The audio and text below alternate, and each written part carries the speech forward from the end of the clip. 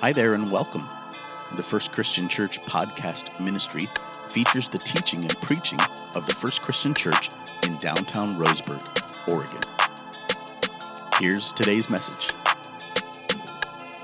We're in Luke chapter 2. Luke chapter 2 verse 14 has kind of been the launching point of these weeks as we discuss the peace of God that passes all understanding. I used to say that phrase as a kid, and as kids we grew up and we used the King James version of the Bible, and so I would hear this phrase, the peace that passeth all understanding. And as a young person, maybe that phrase doesn't quite resonate, but the older you get, the older I get, the more times I reflect on this peace of God that doesn't really make sense. When the world around us is chaotic or there's things that are happening in our own life that are troubling, how do we experience this actual peace of God? And as we think about December 26th, we're in the period in between Christmas and New Year's. We're coming off either the thrill or disappointment of yesterday's events, and we wrestle with the tension and anxiety or the optimism that comes with the new year. And so today I want to discuss how do we deal with our disappointments? Peace even while we're disappointed. Regardless of the time of year, there will be times in your life where you experience disappointment. For those of you who have been praying for snow, by the way, congratulations, you win. Right? Some of you woke up and thought, oh no, I have to make a 600-mile journey today. And they're disappointed in the weather. Maybe you were disappointed in what Christmas was revealed to be underneath those the wrapped packages. But to be fair, to be honest, there will be times when we are disappointed. So what do we do with that disappointment? There will be moments where we feel like God has let us down. There will be moments where we feel like you've done everything you could do to raise your kids in the way that you think is right, and yet they just kind of don't embrace everything you've taught them, and you might be disappointed there. You've had dreams of having this great marriage, and maybe you're still looking for that part of the puzzle in your life. You're disappointed there. You didn't plan on battling depression or battling anxiety like you have right now. Maybe you just didn't plan on 2020 or 2021. I'm a little troubled that 2022 could also be viewed as 2020 also. 2022, get it? We might have to repeat that year. So what do you do when you feel like when God lets you down? We're in Luke chapter 2. Verse 14 is kind of where we launched out, where Scripture tells us this: glory to God in highest and peace on earth to those whom God is well pleased. We want to pick it up, though, in verse 10 as we lead up to that verse, this conversation between the angels. It says this: the angels reassured them, don't be afraid. I bring you good news that will be great joy, that will bring great joy to all people. He says this, I will bring you good news that will bring great joy. Imagine coming home from work or coming home from the grocery store or running around errands, and you get home and you tell your spouse or you tell your kids, I have good news that's going to bring great joy. All of a sudden the expectations have been elevated, haven't they? The expectations of what might come next have been elevated. I love that what Jesus knew, what God knew, is that we needed a Savior. If we needed advice, God would have sent a counselor, wouldn't he? If we needed different laws, perhaps God would have sent a politician or an emperor or a king. If we needed more education, he would have brought just a teacher. But he knew we needed forgiveness, we needed hope, so he sent a Savior. Look at verse 11. The Savior, yes, the Messiah, the Lord, has been born today in Bethlehem, the city of David. Look at verse 12, and he reminds us, you will recognize him by this sign. You will find a baby wrapped snugly in strips of cloth, lying in a manger. This sign is an object that points to a meaning, and so there was a sign that God sent us. He didn't send us a king, but instead a baby born in a hollowed out cave, perhaps wrapped in these cloths, a sign that this heavenly royalty was really born to die. We read on in verse 13, it says, "Suddenly the angel was joined by a vast host of others, the armies of heaven, praising God and saying, 'Glory to God in highest heaven, peace on earth to those whom God is pleased.'" Today we think about this young couple, Mary and Joseph, and what it's like for them to travel through this journey of betrayal, this deceit, maybe relational devastation, this news that could have broke them apart. We're going to watch as this young couple, Mary and Joseph, they might be unfairly criticized or unfairly shamed and humiliated. They have this unexpected birth followed by a nightmare where they're running basically as fugitives from Herod's decree. And all of this trouble leads to this, no doubt, disappointment. So Mary and Joseph, they're engaged to be married, they're betrothed, they have plans together, their families have plans. No doubt their families had taken part in the engagement. Joseph is a carpenter by trade, and he's going to care and provide for Mary. And one day they're going to start a family. One day came way early, didn't it? These are real people, and I want you to think about Mary and Joseph and just the planning of a young couple getting married. You think about Joseph and him preparing the home. You think about the resources. You think about him maybe working overtime to gather enough funds or resources to prepare for their life after marriage. And yet God interrupted these plans, and he gives these two a complicated, untimely, probably unfair journey. I want you to think about when the angel visits Mary. She visits Mary. She tells Mary all of these things that are about to happen.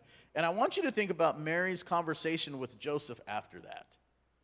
Imagine her telling Joseph about this conversation that I'm pregnant by the power of the Holy Spirit. Like, if you just listen to that sentence, it doesn't really make sense. Joseph was this righteous, honorable man. The Bible tells us he didn't want to publicly disgrace Mary. He had no intention of disgracing her. But he does want to divorce her quietly. Now, it's interesting. I read about some Jewish culture, and there are two parts of engagement, or the wedding for a Jewish culture. There's the engagement and the actual marriage. So the engagement is called the Kedushin. Everybody try to say that with me. Ready? Kedushin. It's like what Jackson was doing on the snare, maybe. Kiddush, right? It's kind of that word. Kedushin is the engagement. The huppah is the marriage. Everyone say huppah. So the Kedushin was the engagement, and the huppah was the marriage. But for all intents and purposes, when you got engaged in Jewish culture, you were married. You were betrothed. It was much more of a binding agreement. Technically, you were already married during the Kedushin, during the engagement. It was so serious in that engagement that if someone died during the engagement period, the wife would be considered a widow.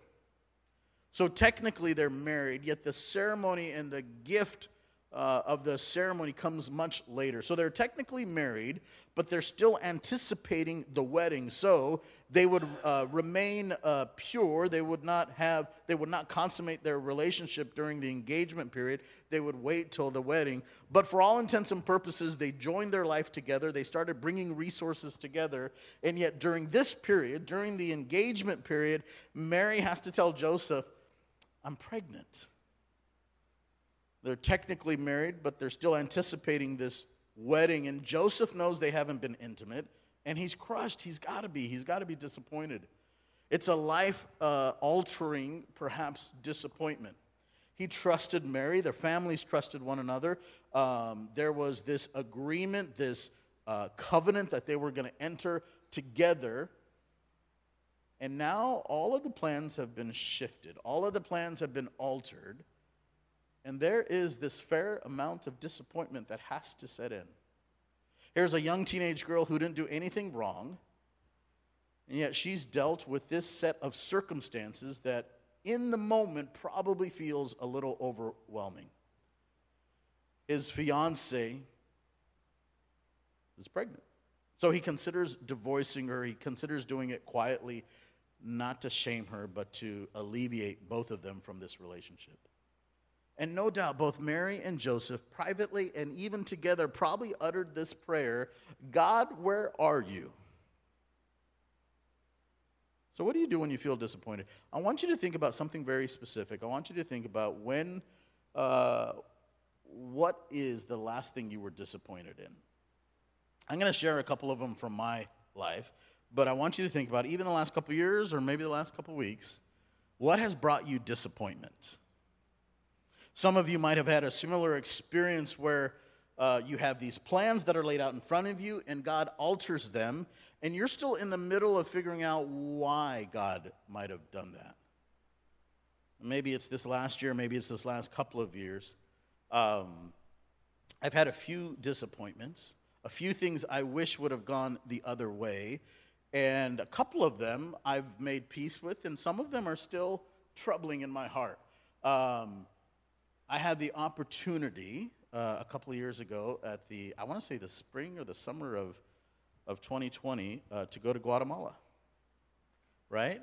And there was a missions organization that extended an invitation for me to go out there to preach. Libby has been to that mission field before on missions trip, and they asked me to come and to help teach some men in their Bible College Institute. And so the dates worked out. I talked to the elders, and the elders approved it. Steve, you were part of that decision to bless that trip. Jay was.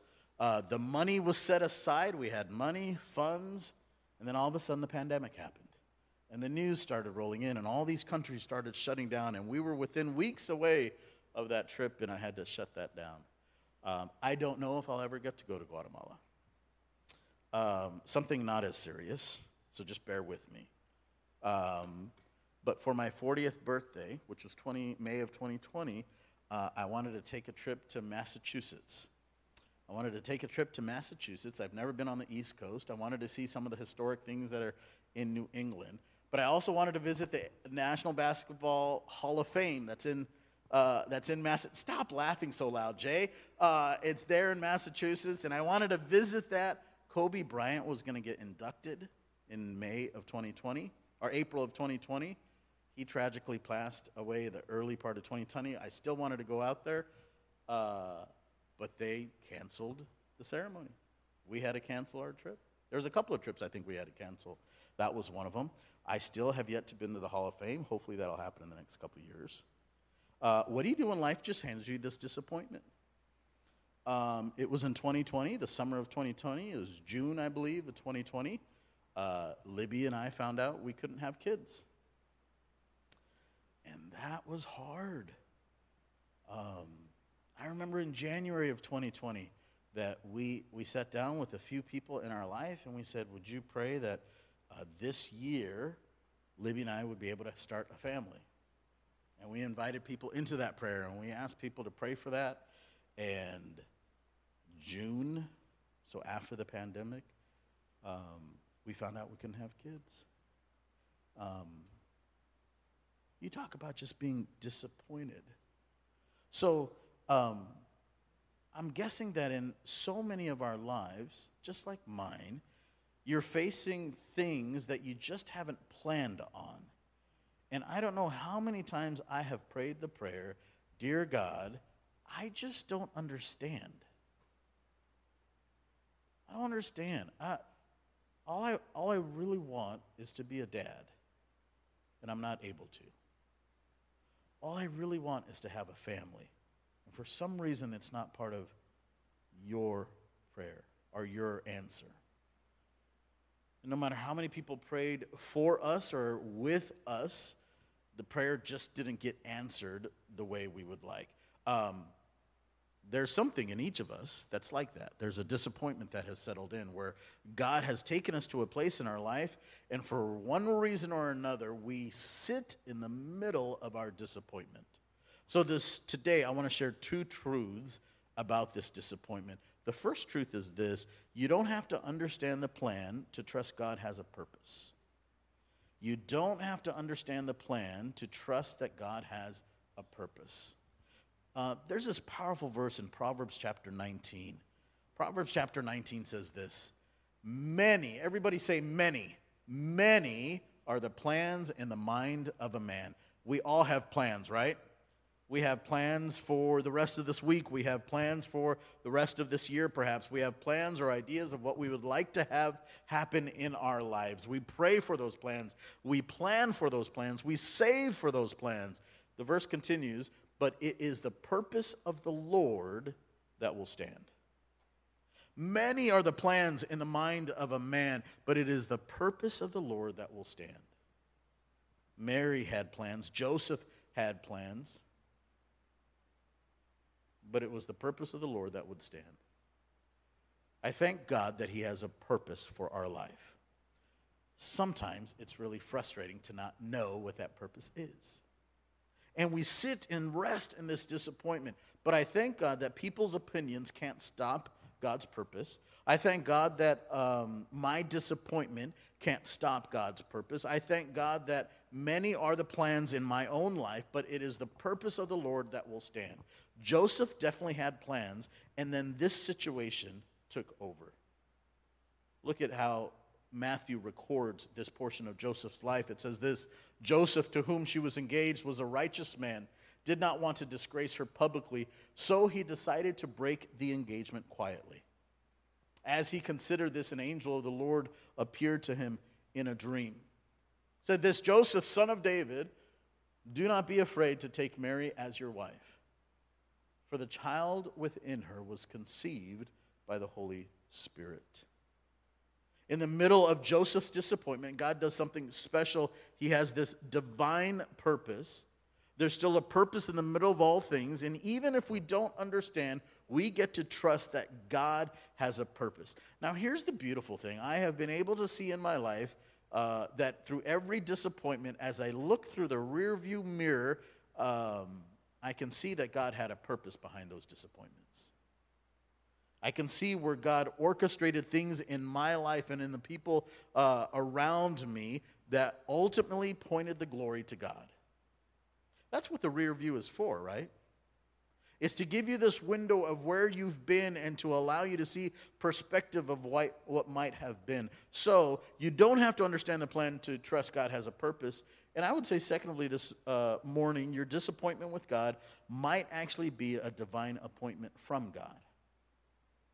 There are times in life, I promise, when we might feel disappointed and let down, really wondering where God is. And your disappointment with God might actually be this divine appointment from God. There may be some things right now that haven't gone the way you hoped, and it's hard to find this peace. It's not what you had planned. And I pray you find comfort in knowing that Mary and Joseph were in this similar situation, yet God's purpose was revealed to them over time. So you think about just the sequence of events. Mary has a dream, Joseph has a dream. Mary tells Joseph, and now they're in this position where they have to decide, do they do life together now? They're 90 miles away from Bethlehem, and all of a sudden, Caesar Augustus gives this decree. You've got to go back to your hometown for a census. So, let's just contextualize this. Where would we go in this room if you had to go back to your hometown? Rita, where would you go? Great Falls, Montana. I thought I knew that. How about you? Dirks, Arkansas. So you guys are going in separate directions, right? John, where would you go? Oklahoma City. Mike? Detroit, Michigan. That's right. Jay? Oh, you wouldn't have long to go, Jay. You just head down, right? Libby? Yeah. Barb? Raleigh, California. Jim, how about you? Lodi. Okay. Allison? I was going to say you're here, right? How about you guys? Troy, Rebecca? Riverside? Chico? Soapers? Right here, right? Amber? Here. I'd have to get on a plane. I'd have to go to India. Gosh, if Caesar Augustus could rule America and India, though, that would be, right? So I want you to just contextualize this. You get this decree that you have to go to your hometown to be registered for this census. You'll often see this scene, right, with Joseph with this well-manicured beard and the staff, and it's such a serene picture. And no doubt during the birth of Christ, there was this moment where everything was calm, everything that was promised actually came fulfilled, and there was this serene moment. Oftentimes in Christmas cards, I love Christmas cards, by the way. We put all of ours up on one of our walls, and it started as a shape of a heart. It's kind of like a blob now. We got too many, I couldn't round out the edges. But some of the Christmas cards will have the scene of Mary and Joseph and maybe a donkey, and they're traveling over a hill, and all is calm, all is bright. Let's shed some light on this road trip, shall we, just for a moment. 90-mile trip on a donkey while you're pregnant. We're talking at least 2 weeks of time. Joseph was a carpenter, so he was not working during these 2 or 3 weeks, which means he didn't have a source of income. They would be traveling through a Judean desert where it would be freezing and snowing perhaps every single night, depending on the time of Jesus' birth in the calendar. They were in constant danger just because of the terrain. It was the valley of the Jordan River that was heavily forested, the best we understand it. There were robbers and pirates waiting for people like Joseph, and so he would have to try to defend himself and his wife so they wouldn't rob him. There were wild animals, no doubt they would have to fight off. And Mary is very pregnant in perhaps snowy conditions in the evening, facing potential threat everywhere, traveling on, I'm sure, not a very comfortable donkey's back. The long journey on here, they wouldn't be able to stop nearly as often as they would like. I'm just thinking of contractions. I'm thinking of panicking. I'm thinking of trying to get where they're going. There's no place to stay. The idea of hotels and inns were at their infancy stages, and so there was not a lot of places they could stay. He gets there, and there's no place for them to rest. I want you to think about being tired. You're out in the snow, and you just want to rest. You just want to get dry. You just want to get warm. And we know the story. They are left with the option of going into a barn. And on top of this, before they can get home, they find out that Herod wants to eliminate their child. It wasn't bad enough that they had to do this journey. It wasn't bad enough that she was at her final stages of the pregnancy. It wasn't that just all of these other circumstances. Now there is the threat that the firstborn child would be killed. There's no income, so there's no working. They just gave birth to their baby. Their reputation is at stake. They're on the run because Jesus' life is in danger. And I want you to think about Mary, and you fast forward all the way to the cross. You fast forward all the way through the teenage years, all the way through when he's 20 and 25, and he goes into the public ministry. And I want you to think about all those 3 years of the miracles and the teaching and going through all that, and we end up at the cross, and there is Mary at the cross. She looks on and sees her son. She sees this. She sees Jesus, the one she gave birth to, the one she traveled 90 miles in 2 or 3 weeks, and everything that led to the birth of Christ. And then this is the same child that went to the temple at 12 years old, and they lost him for a moment. This is the same Jesus that during the wedding she asked him to do her a favor, to help continue this celebration at the wedding. This is the same Jesus that healed Peter's mother-in-law. This is the same Jesus where that loved people so well, and here he was dying on a cross. His face is disfigured, her own flesh, her own blood. It doesn't even look like a human being, Isaiah tells us. And while the creation is mocking God in the flesh, Jesus, the Creator, he looks up and he says, God, forgive them. They don't know what they're doing. He lifts up his head towards heaven and he says, Father, I did what you sent me to do. It's finished. In your hands I commit my spirit. And the mother of Jesus, who said yes to God as a teenager, watches her son die. You don't have to understand the plan when you trust God has a purpose. And when you know God and when you love him and when you trust him and you yield your plans to his purpose, something special happens. As your pastor, I've had to remind myself of this truth multiple times a day recently. That when I don't understand the plans in front of me, God has a purpose. We've had to wrestle with that truth as a family. And I'm telling you, it's not easy, it's not convenient, it is not without pain, it is not without difficulty, but I can also say there is peace in trusting God's purpose. This, in so many ways, is the story of Christmas. No one could have planned that God would have become a man conceived by the Holy Spirit, wrapped in clothes. Mary and Joseph had their plans, but God had an ultimate purpose. And the good news is this: you were that purpose. You were God's purpose.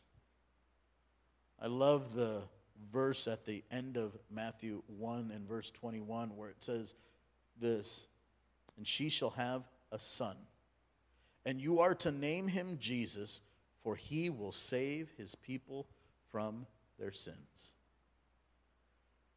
What do we need? Well, we didn't need a politician. We didn't need a teacher. We didn't need an emperor. We didn't need a ruler. We needed a Savior.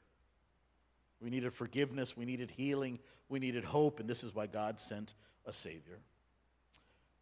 He didn't inherit the sin nature from an earthly father. He was born of a virgin. He's called the Lamb of God, the perfect one, the one who would never sin, so he could give his life in our place.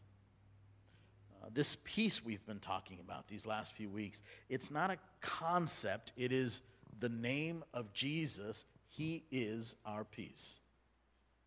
I know so many people are experiencing hurt and heartbreaking loss. And this time of year seems to, how many of you found yourself that this time of year seems to magnify those hurts, the losses?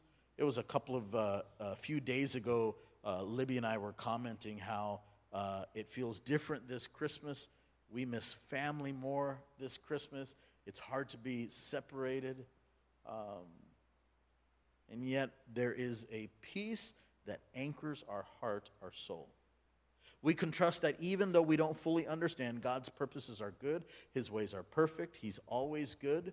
And in the middle of the pain, in the middle of the disappointment, there is someone you can trust. His name is Jesus. It's difficult, I know. And it's hard to wrap our minds around the fact that we live where disappointment is a part of life. And church, I just want you to embrace that we don't have to understand the plan to trust God has a purpose. In fact, the greatest freedom you may experience is you just letting go a bit of your plan in favor of embracing God's purpose in your life. The greatest peace you might actually find is in relinquishing whatever control you think you have in favor of his purpose. I asked you to think about a disappointment in your life. I want to pray over that disappointment together as a church family. So let's bow for this time of prayer as we consider God as the source of our peace. Heavenly Father, as we think through areas and places in our life where our expectation and reality have not measured up, I pray that you would do a work in our hearts. Father, we grieve with those who grieve. And there is so much grief right now. Right now, by faith, God, we rejoice in the good news of who you are, your love, your mercy, and we pray that, God, as we cast your cares on you, that you would care for us. We thank you, God, that we have a peace that passes all understanding, that guards our hearts and our minds, our souls in Christ Jesus. God, help us to put our trust in you even when we don't understand, knowing you're always good, knowing you're always loving. We ask for your peace today. We're going to give you a space just to have your heads bowed and maybe have a moment where you pray over a disappointment right now. Our worship team, Jackson and Libby, are going to come forward, and we're going to prepare to lead us in a couple of songs that help center our hearts on who you are. on who God is. I might ask you this as we just have this moment of reflection. Where do you stand with God right now? Where do you stand with God? There's some that might say, well, you don't know. There's others that might say, well, I'm doing the best I can, Daniel. But there are places in my life where I'm disappointed. I just want to remind you this morning, he loves you. He loves you so much that we celebrate a season where that represents the fact that he loved you so much he sent his son. He didn't shout how much he loved you from heaven, but he showed you his love on earth. Perfect in every way, born of a virgin, the one who the religious rejected, the one who loved the outcast, the broken, the hurting. He was the innocent sacrifice. And my prayer is for you today that in the middle of your disappointment, you would rest your weary heart in the one who has loved you, the one who died for you, the one who created you. Who better to yield your life to than the one who gave you life, the one who created you. Heavenly Father, as we prepare to sing, as we prepare to worship, there are places in our hearts, Lord, where it's difficult to make sense of the circumstances in our life or maybe in the life of those we love, Lord. I pray that peace doesn't become something we sing about only. Peace doesn't become something where we just talk about it, but Lord, as we yield our plans to your purpose, that it becomes something we experience in a deep and a meaningful way. We love you, Lord, and in Jesus' name we pray, amen. Thank you so much for listening to this week's message. If you made a decision for Christ or would like prayer with someone from our church family, we would love to connect with you. You can message us on Facebook by searching Roseburg First Christian Church, or you can email us directly at roseburgfcc@gmail.com. In addition, if you're listening to this message on Apple or Spotify, we invite you to like, subscribe, rate, and review this podcast and share it on social media so others can be blessed as well. God bless you and have a beautiful day.